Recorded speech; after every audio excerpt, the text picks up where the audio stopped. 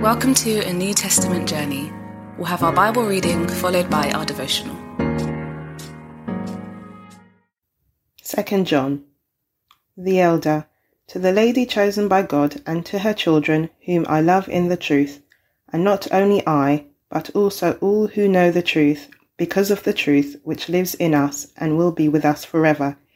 Grace, mercy, and peace from God the Father and from Jesus Christ, the Father's Son, will be with us in truth and love.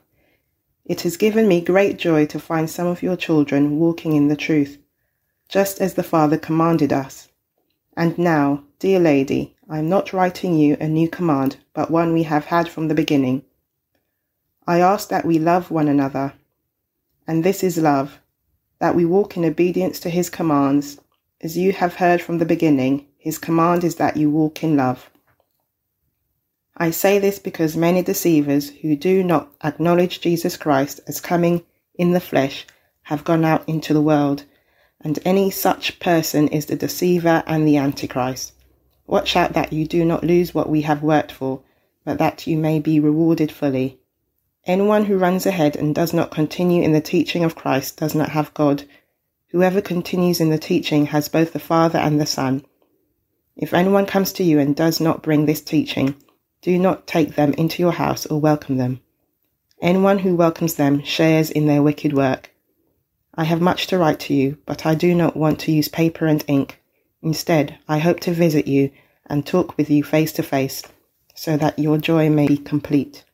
The children of your sister, who is chosen by God, send their greetings.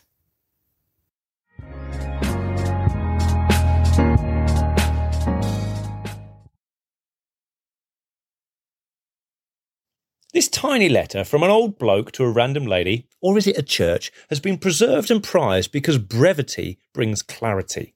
The less you say, the more weighty your words. It's a bit like Yoda in letter form. And so here we find a titan of the faith shrinking down to a few sentences, our central call from Christ.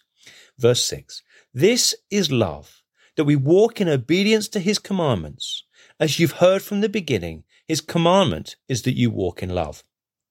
There's a fascinating circle formed by these two phrases. We're told that love is about obeying Jesus, and what Jesus told us to do is to walk in love. One keeps on flipping us back round into the other, like a kid pushing herself around on a playground roundabout.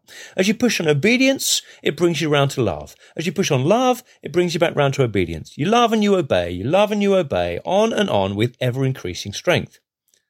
Except it doesn't make you dizzy. Instead, it makes you true. You know, the kind of truth that makes you feel connected to something eternal, that makes you feel so clean and so alive, and like finally, after all this time, you've found your purpose and your goal. Truth, or as we might find more appealing today, living true, is the most precious of commodities. And John tells us it's found in doing what Jesus said, and then doing what Jesus said.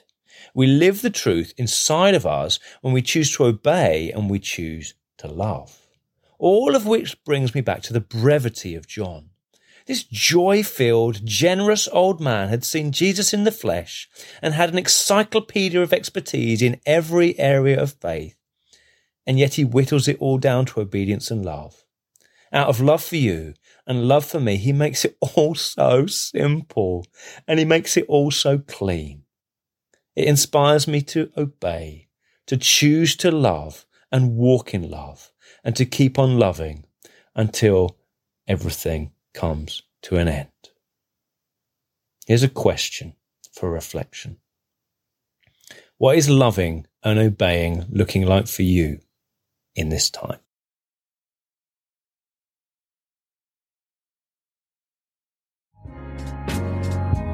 We pray God's word bears fruit in your life.